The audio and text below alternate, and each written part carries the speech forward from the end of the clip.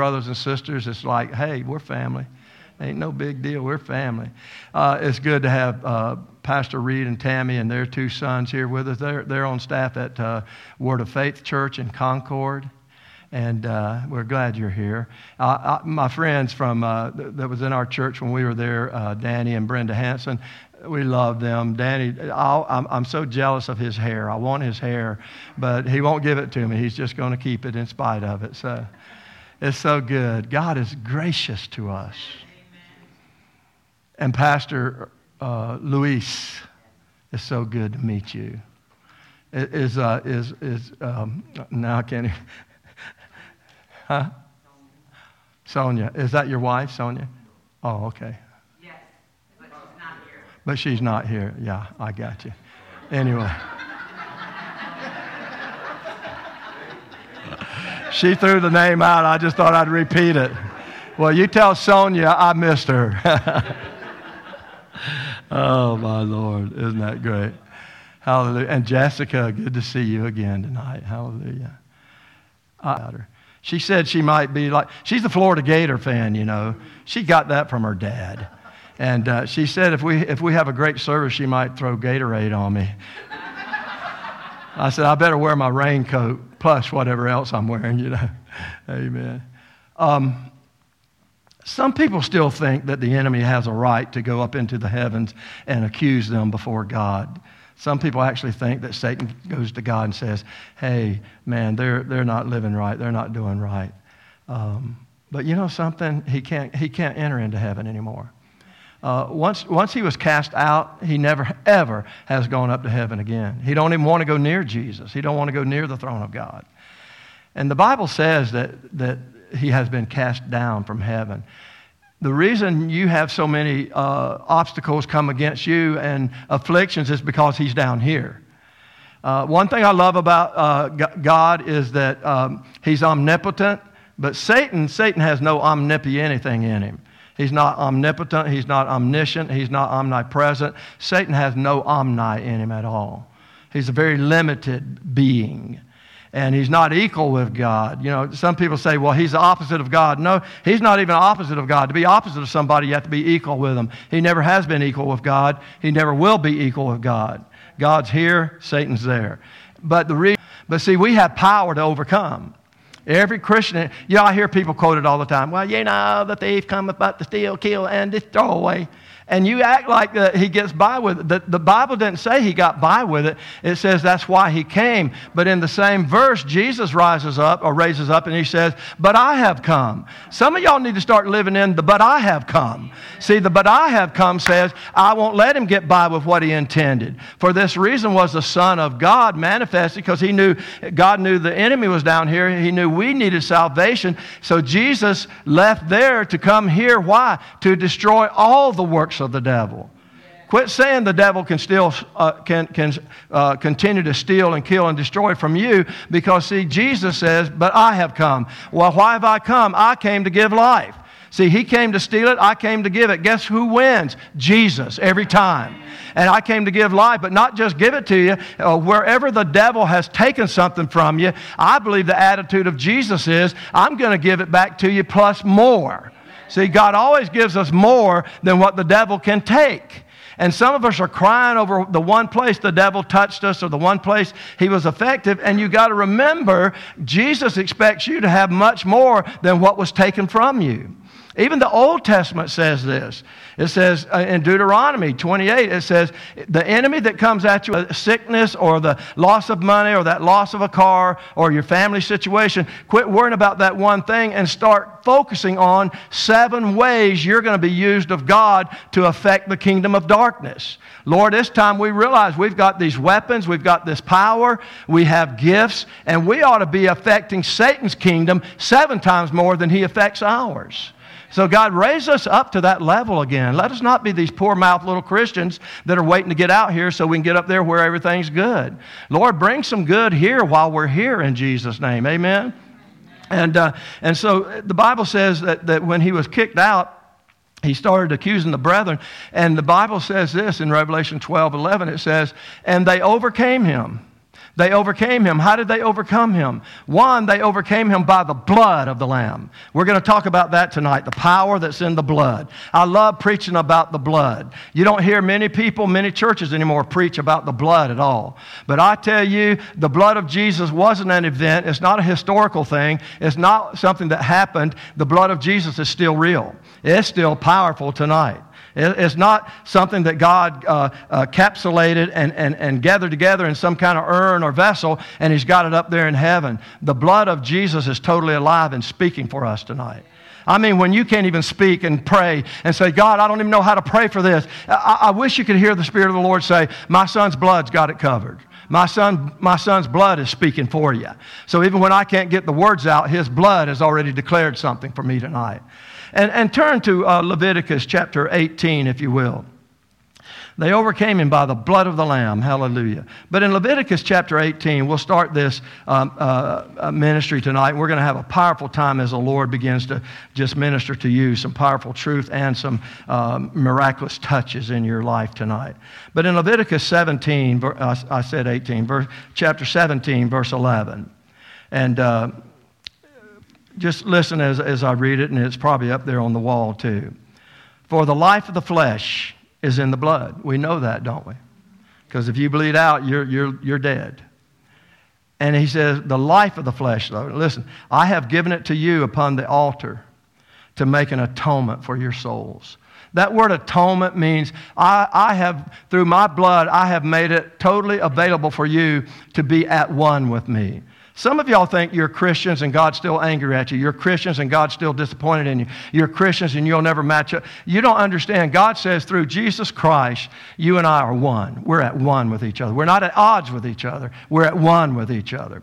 And he says, for I've given it to you upon the altar to make atonement for your souls. Watch this. For it is the blood that makes atonement. It's the blood that is powerful. It is, and with us, it's because the Lamb of God, who is spotless and perfect and sinless, he shed his blood. But that blood is what makes atonement for us. And Father, I want to thank you. I know people that panic in the middle of a crisis or maybe in an emergency on the highway, and we'll cry out, oh, the blood of Jesus. And I don't think God's offended at that. But I think God wants you to recognize something. There's more to the blood of Jesus in your life than crying out in the midst of a panic.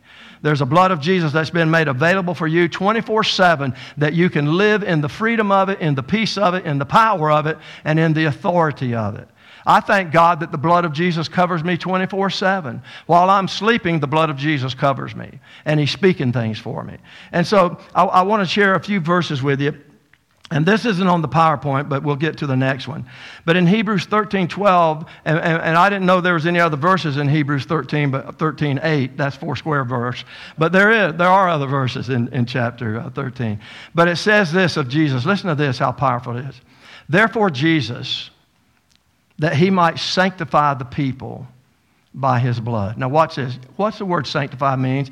You think it means make me holy, sinless, and boy, I'm not there. And you know, we have certain denominations that believe you get total sanctification, you get part sanctification, it's progressive sanctification, it's instant. I don't. Sanctified means that the blood of Jesus has separated you and taken you away from any kinds of cords or world or sinly or evil wrappings that keep you under control. The blood of Jesus disconnected you, and now you are a free agent under the power of the Almighty God.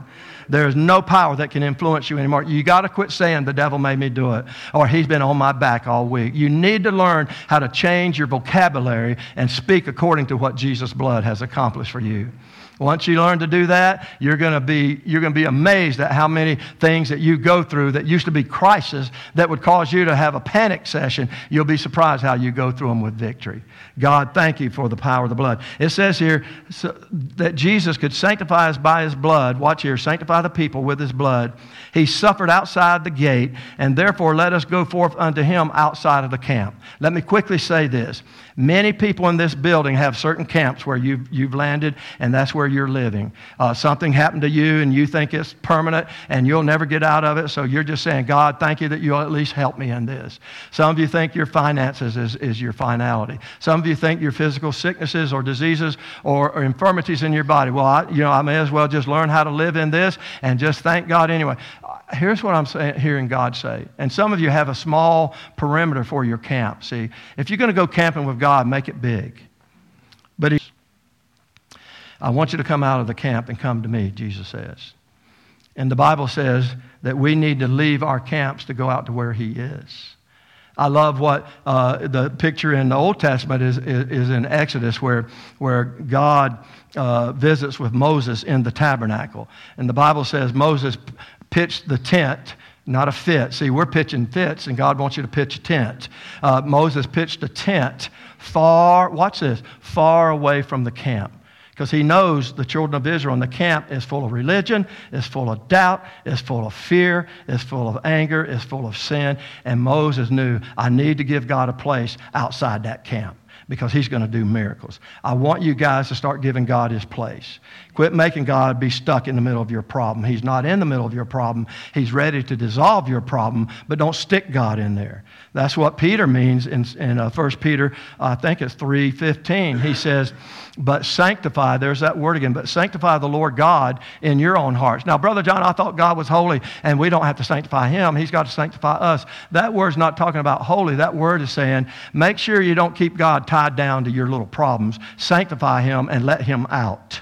Separate him from your opinion, your viewpoint, your feelings. Separate God and put him in the place where he belongs. See, don't ever think God is in your sickness because, see, now sick in my body. I'm not saying you're in that sickness trying to teach me something. I'm putting you in your place. You're the healer of sickness. You may be having family problems galore. God, I'm not going to make you camp out in my problems, but I'm going to make my problems go to where you are because you're not the God who gives us problems. You're the God who answers our problems. But some of y'all need to sanctify God tonight. You need to let him be God again and quit making him be a God who might, if he's in a good mood, or maybe I didn't do something right.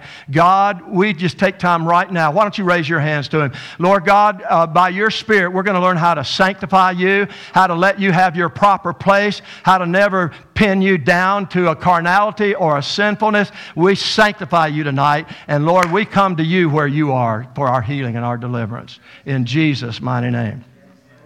And so even in this verse, it's saying that we need to go outside the camp to where Jesus is. So God, I'm through being, this church needs to go outside of their camp. Sometimes churches have a mentality, this is about where we're going to get, and this is how big we are, and we're going to struggle here, and we'll get new people, but we'll lose some people. You know what, church? Get out of the camp. This church needs to be free to move without camping in all the time. And God, we thank you for helping us with that. Hebrews 10:29 says this, and I'm just going to paraphrase it a little bit. Of how much more severe punishment do you think someone would do? God's saying there, nobody should have to be punished because of these things. But yet there's Christians here tonight who need to ask God to cleanse you and forgive you that we've done this. Number one, he says, if they trample Jesus Christ under their feet. You're saying, I'd never do that. That's blasphemous. No. Jesus the healer, Jesus the deliverer, Jesus the supplier of everything I need and more. And yet when that bill comes, you're thinking, what can we do to help this thing out? We got to cut back here. We got to cut back here. Nothing wrong with wisdom. But when you make yourself become the answer to your problem that really is a spiritual problem, you just put Jesus under your feet. When you when you say, okay, I'm sick here, and hear me again, there's wisdom with this, there's balance.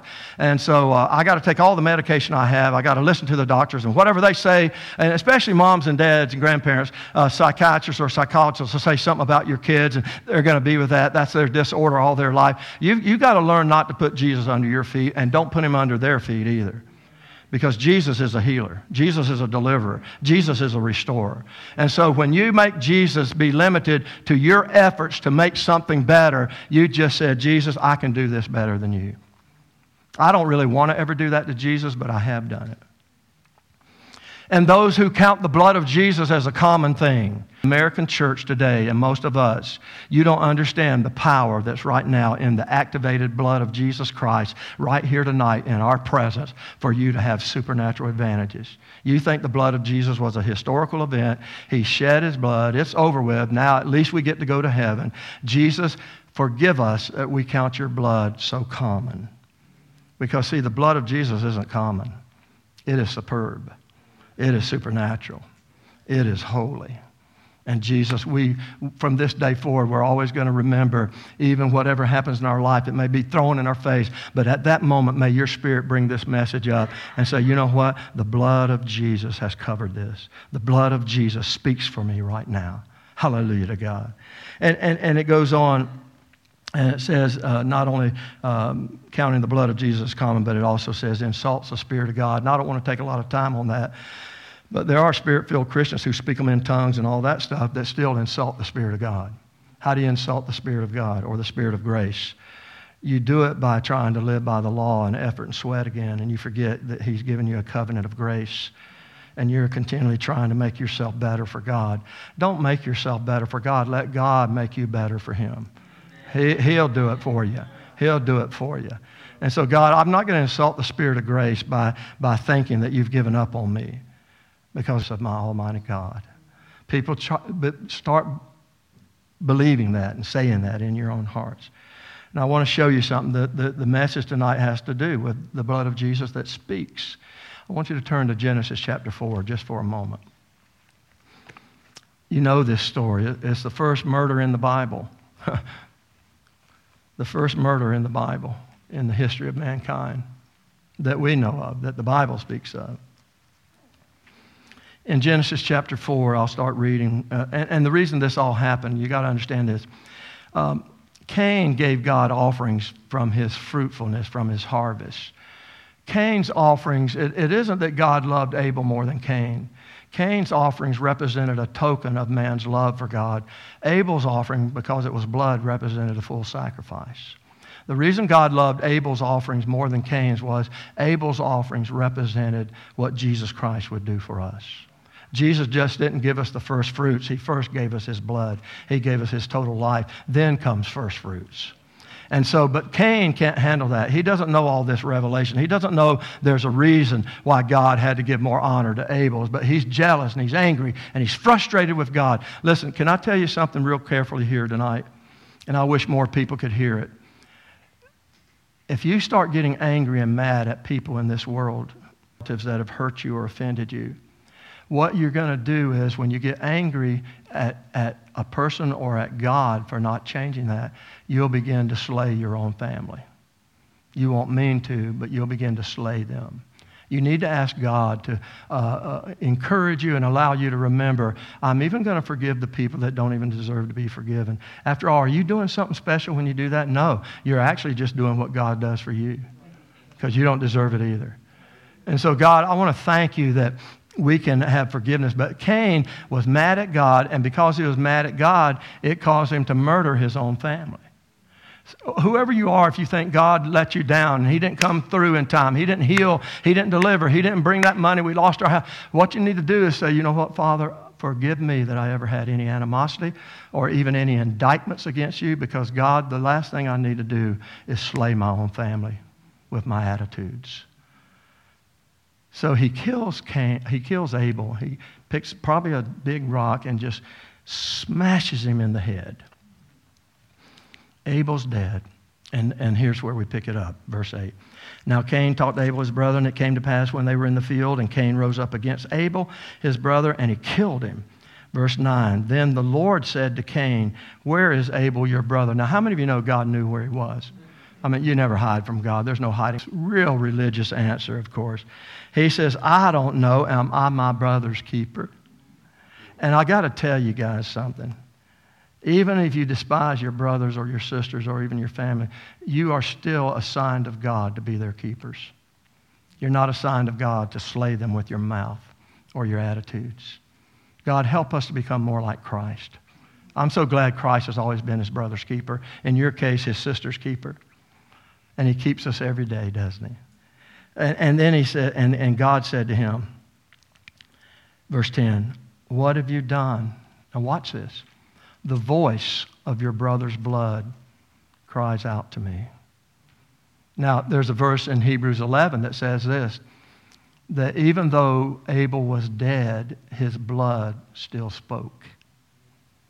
Can I tell you, your blood still speaks. Every time you've ever been cut in life or wounded, I got to tell you, I believe God heard that. See, he hears the blood. How many of you know that blood speaks? Okay, I'll tell you why. DNA. The forensic scientists will tell you in a second, that's your blood speaking. Your blood will tell us who you are, where you've been, how sick you were, how you got sick. It'll tell us how you were killed. Your blood will tell us just about everything about your life. How many of you know God hears your blood? And I'm so thankful when he hears my blood, he doesn't judge me guilty.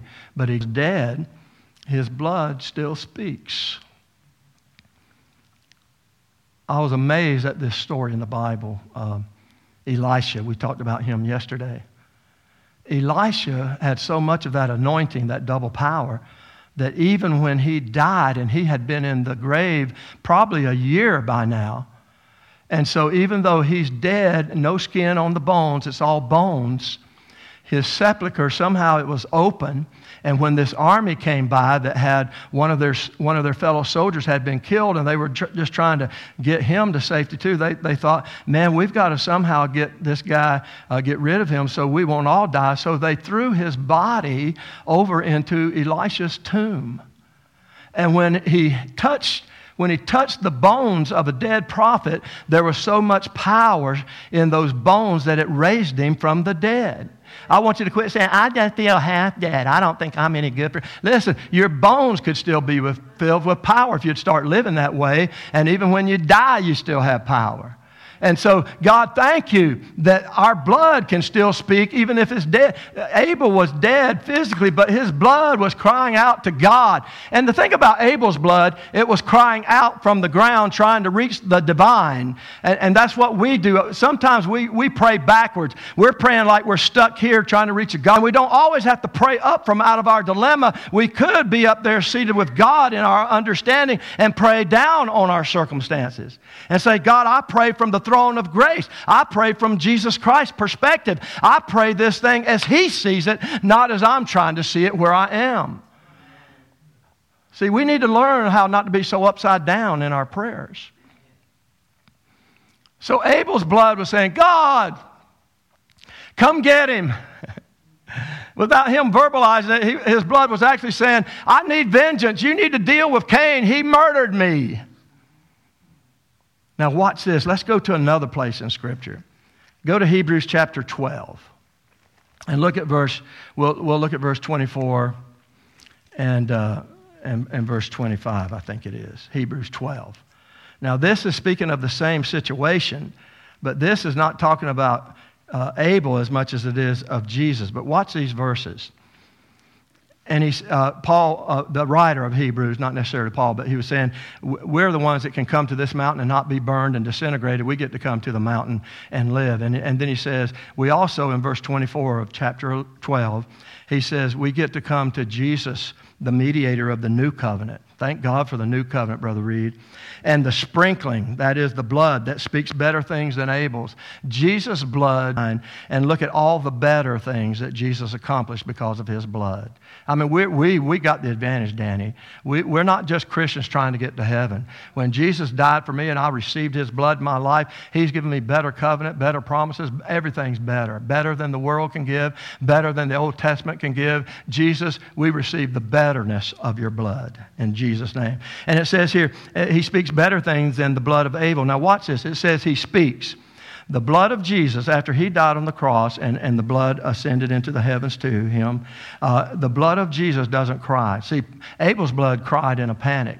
Jesus' blood speaks in prophetic proclamation. Jesus never panics. And when he speaks from heaven over your life, Cheryl, he speaks with declaration and authority and power. He doesn't have to scream. He doesn't have to say, you better know I mean it. Once his blood speaks, it's done in the name of Jesus. You need to know that the blood of Jesus cannot be argued with by any demon power. That's why demons leave when you plead the blood of Jesus, when you claim the blood of Jesus. They can't hang around it.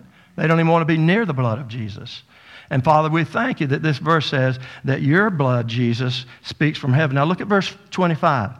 See to it, people, that you do not refuse him who speaks from heaven. For if they did not escape who refused him when he spoke on the earth, how... People, listen to me tonight.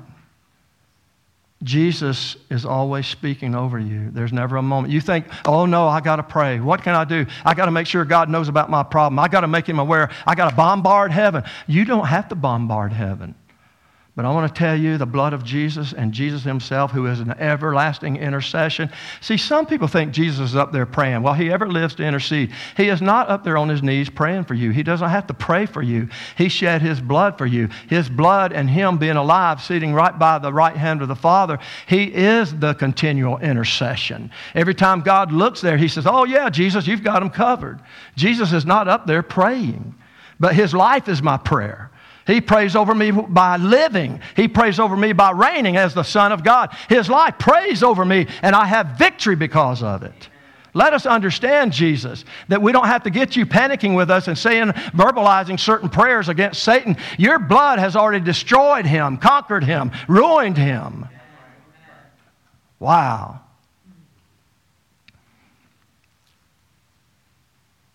Jesus, let us understand how much you speak for us tonight. A picture that I can show you that shows you the power of the blood of Jesus. If you look at the places where Jesus bled out of his body, just out of his body, he bled in 6 different places from what I could discover. 6 different places in his body where he shed blood. When he hung on the cross, the Bible says in Colossians 2:14, having erased all the handwriting, Brother Mike, of the ordinances that's been held against me. See, religion holds ordinances against you. You're not fasting enough. You're not praying enough. You cheated the other day. Religion always accuses you and condemns you. But you got to understand something about my Lord. Every place he shed blood in his body represented curing an ordinance or things that we do commemorate as far as works. Watch this. The tabernacle of Moses. If you go into the tabernacle of Moses, you'll see that all the furnishing is set up in the shape of a cross. God knew what he was doing when he did that. How many of you know that even the children of Israel camped out in the shape of a cross? The north, south, east, and west, and in the middle was the tabernacle. The tabernacle, the presence of God, was in the center of what... When the enemy saw the Israelites, when they came over the hills, they were confused because most people camp out in a circle trying to protect themselves. But wow, what is this thing? That looks like a cross. I think Satan's afraid to get near you, if you understood this. But when Jesus was on the cross, watch this, Clint. His feet would have covered the altar of sacrifice. And his blood would have covered that. Spiritually speaking, his blood covered that. And his blood, Jesus' blood says, from now on, you don't have to make sacrifices. You don't have to keep cutting yourself and making sacrifices trying to impress me. My blood takes care of every sacrifice. If you move on up into the tabernacle, you'll find the laver of water, where after they did the sacrifices, they washed themselves and made sure they were clean. Guess what covers that laver of water? His side. Guess what came out of his side on the cross? Blood and water. And Jesus' blood on the cross is saying this. You're not just clean on yourself all the time. You don't have to try to get clean for me. My blood cleanses you. You're not just clean on the outside like the Pharisees. You're clean on the inside. I take the dirt out from the inside of you as well as off of you. Amen. Thank you for your side, spiritually speaking, covering that laver of water. You go on into the tabernacle. And the right hand of Jesus would have covered the table of candles or the candlesticks. What is he saying there? I want you to know, and some of us might have come out of religions where you had to light candles, and I'm not going to put those things down or demean them, but I want to tell you something. We never have to light another candle for Jesus, because see, he became the light of the world for me. And he said, my blood takes that ordinance away. You never have to practice lighting candles. Now, we do it on New Year's Eve and communion service on Christmas sometimes. That's okay. We're just saying, Jesus, you're the light of the world. But we don't have to light candles and bend down and pray, oh God, I pray that somebody will have mercy on me. No, Lord, I thank you. The light of the world is Jesus. And when we go to heaven, there'll be no need for our lights or our lanterns, because he'll be the light. Hallelujah. On the other hand, you'll find when Jesus bled out of this hand, he covered the table of showbread. And you don't have to do that. You don't have to bake bread anymore and offer it to me in a wave offering and a heave offering. You don't have to do that legal stuff anymore. And I don't mind people. We everywhere we travel, there's always people that are into the Messianic. They love the Messianic. They love the feast. They love the things of Israel. I don't mind it at all either. It's a great illustration of who Jesus is. I love it. I'm okay with it. But I don't have to do it. Because, see, Jesus became my bread of life. Sister Beth, He is our bread. And we partake of Him every day. He's not moldy bread. He's not stale bread. He's not crummy. He's fresh. Every day. My wife just made some homemade bread the other day. I thought I was in heaven until she gave it to the neighbors. But then I thought I was in purgatory. I said, my gosh, woman, what's wrong with me? I love my bread. And then in the middle of the tabernacle, watch this. You realize that when Jesus was on the cross, there was so much excruciating pressure and pain and taking your sins that He bled on the inside. They say His heart actually burst. And He bled on the inside. But guess where His heart would cover in the tabernacle? The place of worship. The laver of worship. The altar of worship. Always to worship. You know why? Because the heart of Jesus, always, even when He was in the earth, His heart was always to worship the Father. I wish some of y'all would quit having so much problem worshiping God. The day will come, Pastor, in our nation where people will be so exuberant and so excited to worship God, you won't have to drill them to get their hands up. The day's coming where you're going to be so excited and overwhelmed with what God's doing in your personal life that every time you get a chance, you're going to raise your hands and praise Him. Oh, God, I thank You for that. But Jesus, your blood covered that, so I don't have to keep going to that little altar and offering that kind of worship. I've become a worship to God in Jesus' name. And then His head, He bled in the head. That covered the Ark of the Covenant. And Jesus' blood was saying, from now on, you can enter into this place and have peace with God. No matter who you are, no matter what's happened, you can enter in because my blood heals and tears that curtain apart so you can enter into my presence anytime you want to. Isn't that awesome? Now, here's how I want to kind of get this message wrapped up. Of course, it takes me a long time to wrap anything. You understand that. That's why I get people at the department stores to do my wrapping for me. I can't even do this kind of wrapping, you know. I'm not a good wrapper no matter which way I do it. Watch this. I just told you 6 places where Jesus bled out of His body. But that's not what gives you the real power tonight. Here's what gives you the real power. There's 6 places where He bled geographically. Different places. The first place was in the Garden of Gethsemane. The word Gethsemane means this. Geth means pressure. Semene means seed. It's the place where the true seed of God sometimes has to be crushed so that the seed life will come out rather than soulish life. Jesus, when He was praying in the garden, was praying in such agony. Why? His agony wasn't about God not treating Him right. His agony wasn't about all that. His agony was He was taking your sin and my sin and also taking your punishment all at the same time and then add the whole world to it. He was ingesting that into His being. Sister, that would put you in agony. And Jesus, even when He said, oh, Lord, if there's any other way, now I'm going to tread on a little dangerous ground, but not too bad. If there be any other way, take this cup from me. Jesus was not praying not to die. He had never been separated from the presence of God, and He knew that's what was going to happen. All He was saying was, God, is there another way I can still die, but yet not leave your presence? And so He was wrestling with that. He didn't want to be away from His Father in presence, but He still realized, I got to do it, because if I don't do this times and have salvation. And so He says, God, and He prayed those times, and he prayed 3 different times in such agony, and He says, God, if there's any other way, and then finally He says, nevertheless, not my will, but your will be done. The Bible says while He was praying, His sweat came out like blood, as blood. Jesus bled from the inside, brother. There is a medical term, hemothrombosis, which actually means people, and it's only rare occasions where people get under such duress and such stress that their sweat glands actually, their sweat glands actually break apart and the blood comes out through the sweat glands. And that's what was happening with Jesus. He was under such agony. Not about dying, but the agony of your pain, my pain, your hellishness.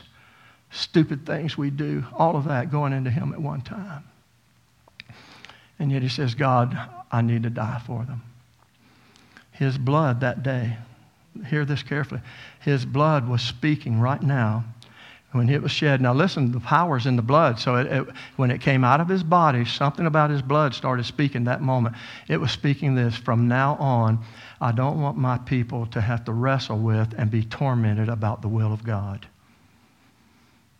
You make the will of the time. God gets sometimes. You think the will of God. I got to be here. I got to be there. I got to go there. I got to be there at that certain time. God gets back. You know, I love that we want to do what God wants us to do and be in the right place.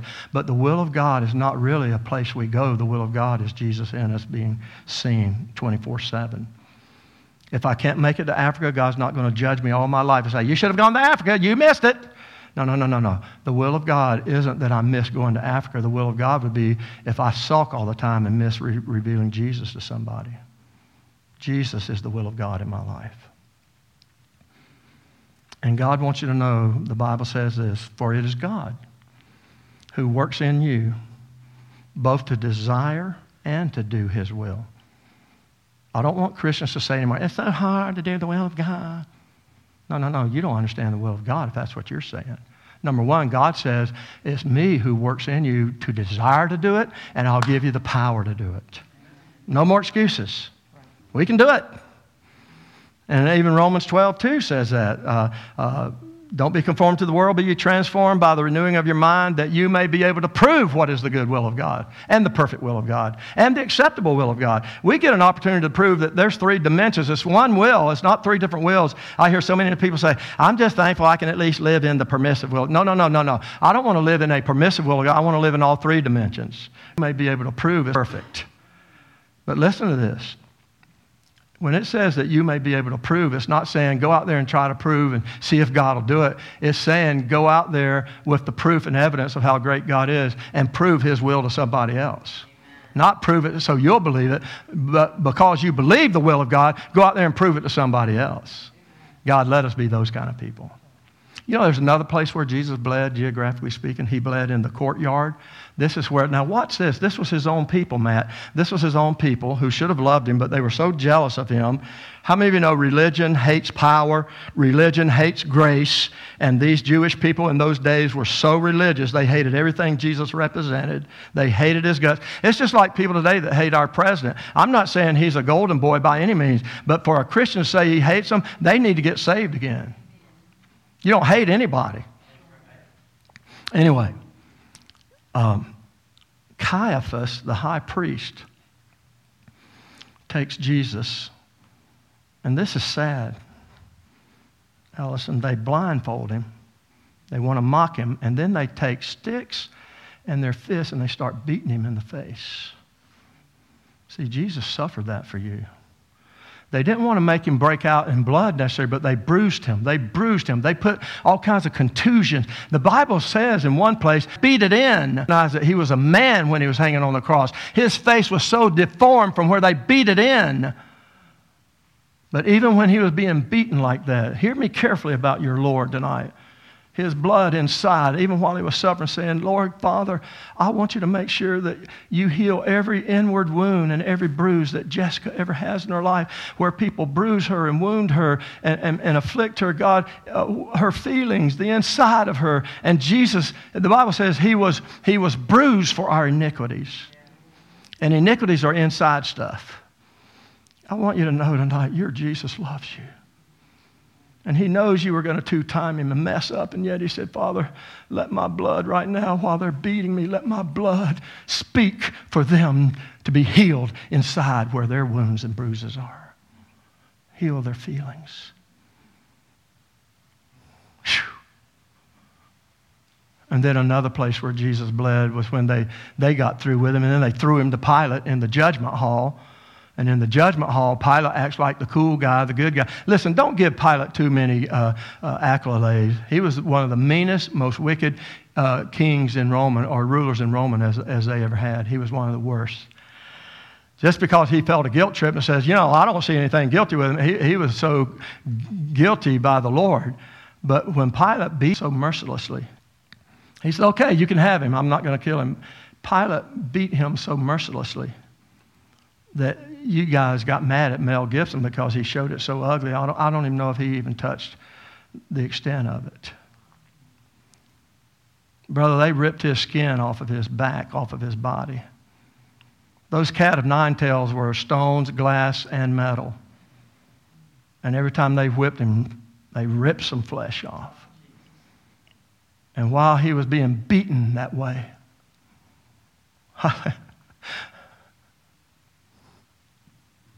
you cry all the time, God, I feel like I'm being beaten. His blood, Jesus. Oh, Father, let my blood bring healing to them. Heal them physically. Heal them spiritually. Heal them emotionally. Heal their minds. Oh, God, let my blood heal them.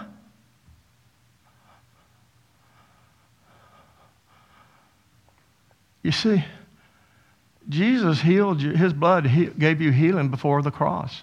We always say, well, it was the blood of Jesus on the cross. No, 1 Peter 2:24 says, on the cross he forgave us of our sins, but it was by his stripes on his back that we were healed. And even while they were beating Jesus just to the cross, his blood is powerful no matter where it is. And even while they were beating him, his blood had power to speak over you and say, God, I want every kind of healing there is to always be theirs. Lord, let them not ever be without healing. Amen. But don't limit it to physical, man. Don't limit it just to, let Jesus bring that sozo healing, which means healing of the whole man. Amen. Heal your past and heal your present. And then Jesus, they got done with him and they said, well, we can't do much with him. So they sent him back in the courtyard, this courthouse instead of the courtyard. He's now in the temple. He's in the courthouse. And here's what they do. They ripped that robe off of his back where they'd put one on him, and he was bleeding so bad it probably was already stuck to his back. But they didn't care. They ripped it off his back. This was Jesus for you, brother. And then they gave him a reed. It wasn't a scepter. It was a stick. And they put a scarlet robe back on his back, probably pressed it into the blood. And then they got this crown of thorns. Brother Lewis, the thorns were at least 5 to 6 inches long. These weren't rosebush thorns. May I use you as an example, honey? Thank you, because you belong to the youth pastor, right? So that's okay. So that guy that was playing... Oh! No, I know that. No, I mean the associate pastor, that guy that was playing left-handed. That's him, right? He's weird, you know. I'm left-handed too in most things.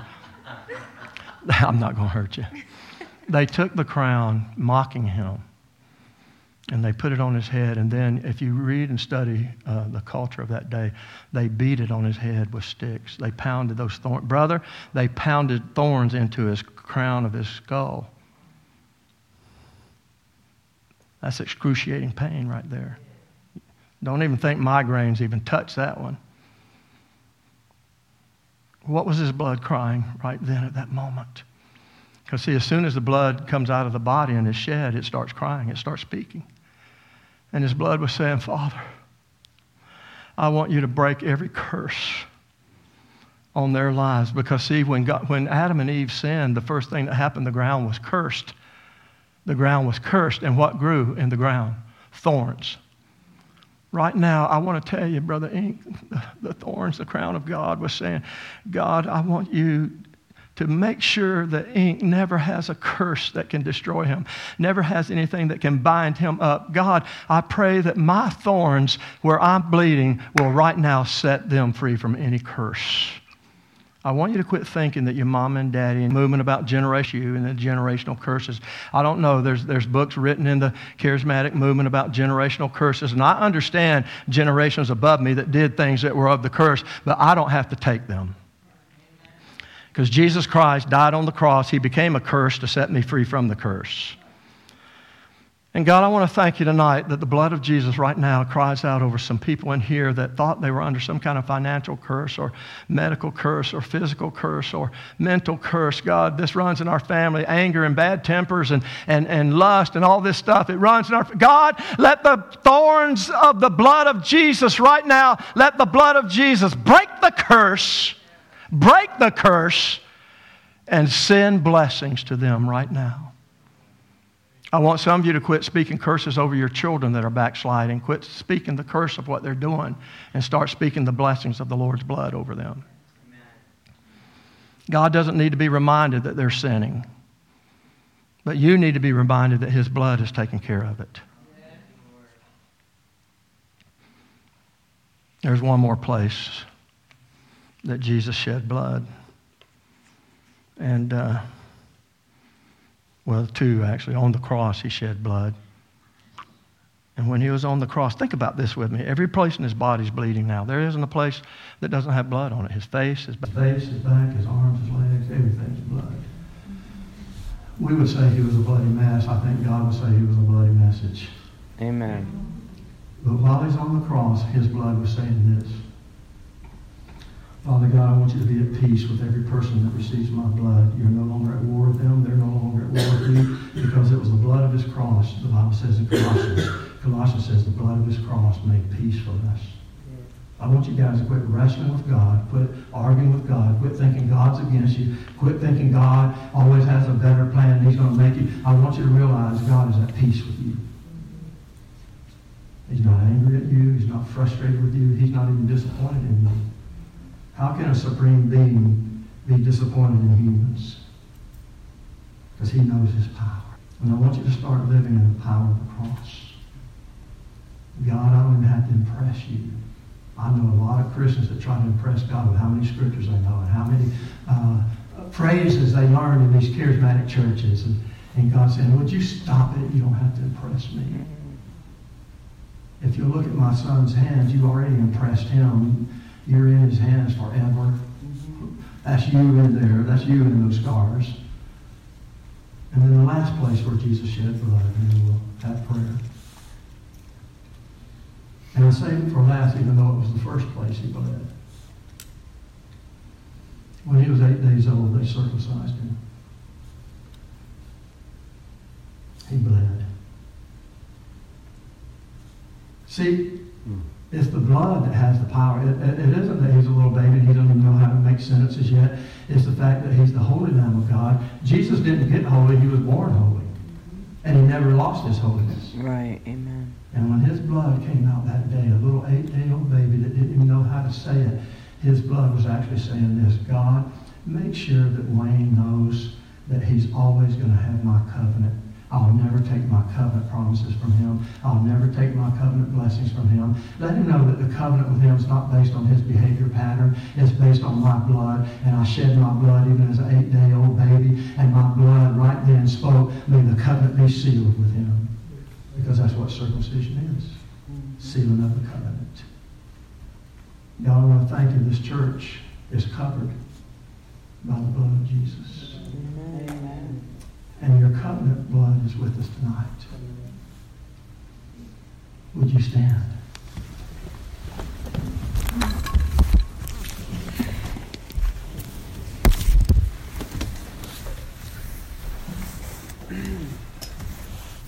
I know we sometimes think that we messed up the covenant because we disobeyed or we did something wrong. But we need to repent, people. We need to be a repenting people. I believe in that so much.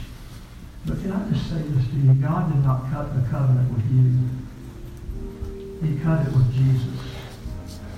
And Jesus has never sinned and He can never sin. It's impossible for Him to sin. But Jesus said, Father, I want them to be involved in the blessings that come from this covenant. And that's why God won't give up on you. Some of you have given up on you. Some of you at one time or another in your life tried to take your life because you didn't believe in the covenant.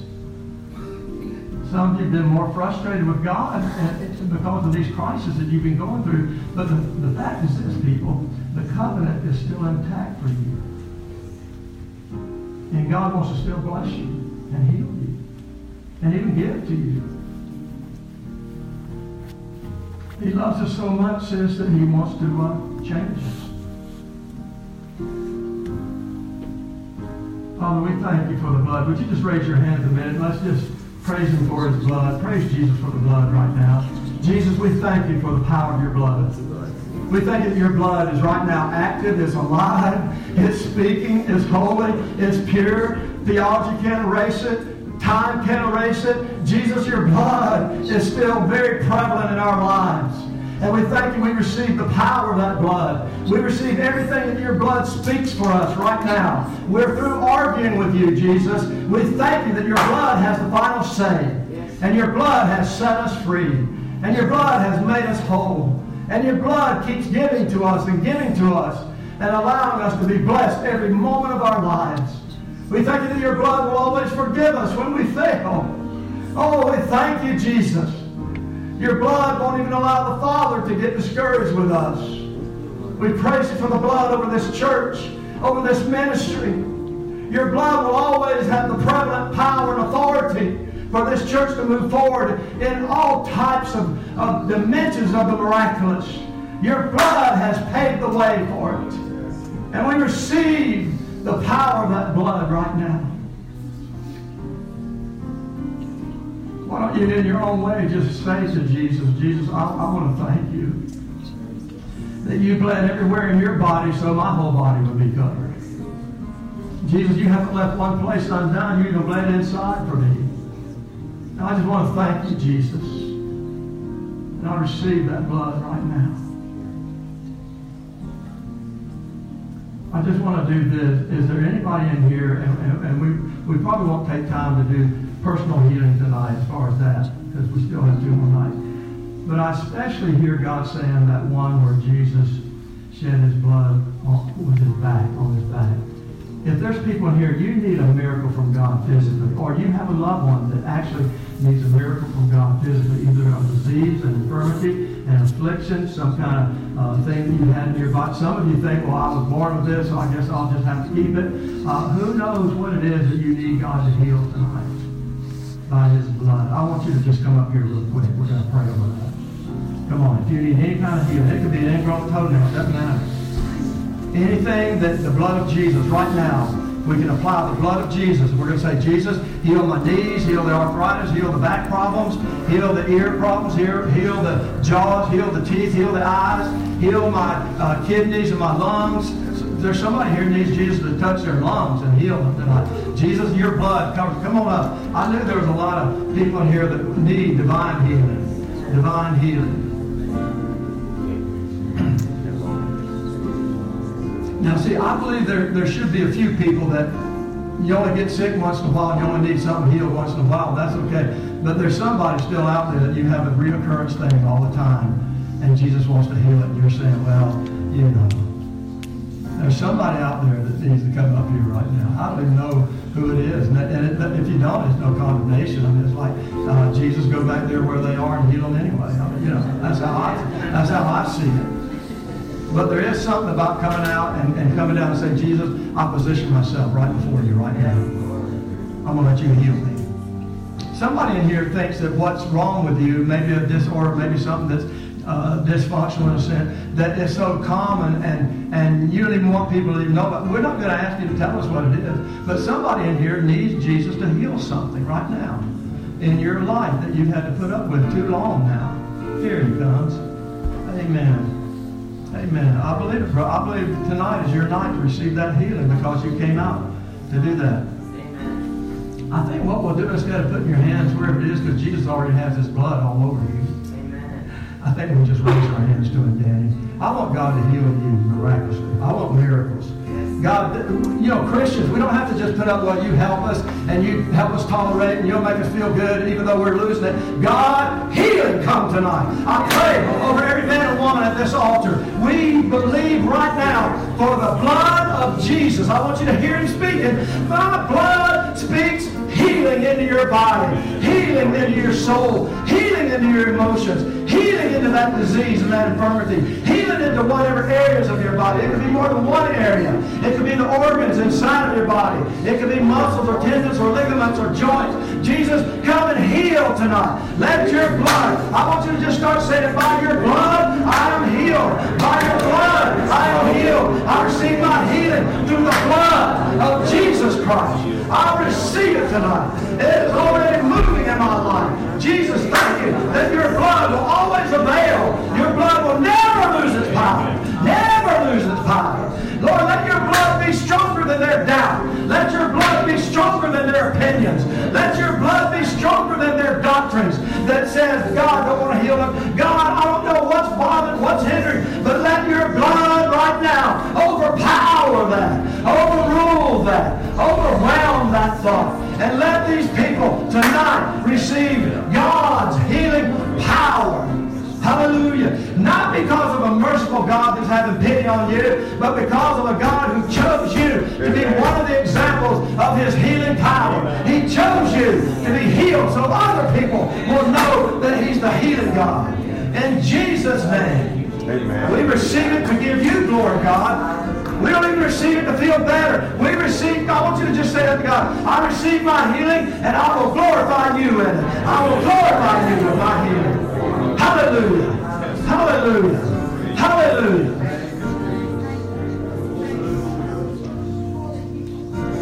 Oh, God. One more, and then I got to let Pastor have it. I can't keep you here all night. We got tomorrow night and the next night. But I believe there's a blood of Jesus right now that he wants you to know that speaks over your lost loved ones. Some of y'all have cried and wept and felt so bad. You've got sons and daughters or grandchildren, aunts or uncles or brothers or sisters that are so far away from the kingdom of God right now. And they need a miracle. And I believe the blood of Jesus right now speaks over them. I believe the blood of Jesus declares you're not going to die without me, and you're not going to hell. And you're not going to continue in your bondage and your deceptions. And there's somebody in here, more than one somebody, who has a loved one who is trapped in the lifestyle that is contrary to the divine order of God's creation for men and women. Now, I said a mouthful there, but you know what I'm talking about. And I don't care who they are, where they are, how long they've been in it, or I believe tonight God wants to break that power and set them free. He wants to reveal who the true Jesus is. Raise your hands with me. You guys raise your hands with us. And let's speak the blood of Jesus over every lost soul, loved one, rebellious ones, renegades, runaways. It doesn't matter, all the prodigals. We speak the blood. We speak the blood of Jesus that right now retrieves them, that right now brings them back into the kingdom, brings them out of that bondage, out of that mindset. So there's a couple people in here, your loved ones went to some kind of secular university and got all messed up with their psychologies and their spirits of answer. God, heal their minds right now. Bring them out of that wrong thinking, that deceptive thinking. In the name of Jesus, we thank you for the blood that recovers people, and brings them out of their bondage. Oh, when you put the blood on the door of Israel, they were able to come out of their bondage because the blood covered them. And the death angel couldn't take their loved ones. And I speak the blood of Jesus over all your loved ones right now. And I speak that the death angel can't come to them and destroy them, but that Jesus will bring them out into their promised land. In the mighty name of Jesus. Let's praise him for that, church. Praise him for rescuing, recovering, lost people. I love you. Lord, we thank you. We praise you. Oh, the blood of Jesus. Oh, the blood of Jesus.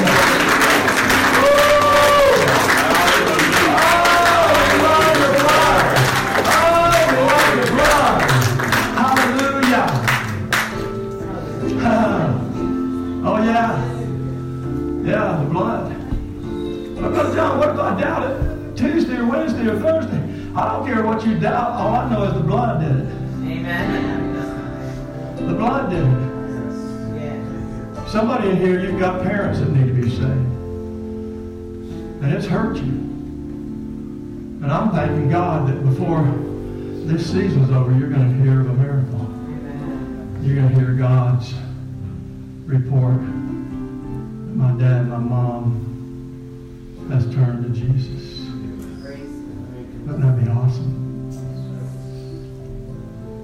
Some of y'all need to get ready to get a phone call from some of your prodigals and saying, guess what, Mom? Guess what, Dad? Guess what, Aunt? Whoever. I want you to know Jesus has saved me.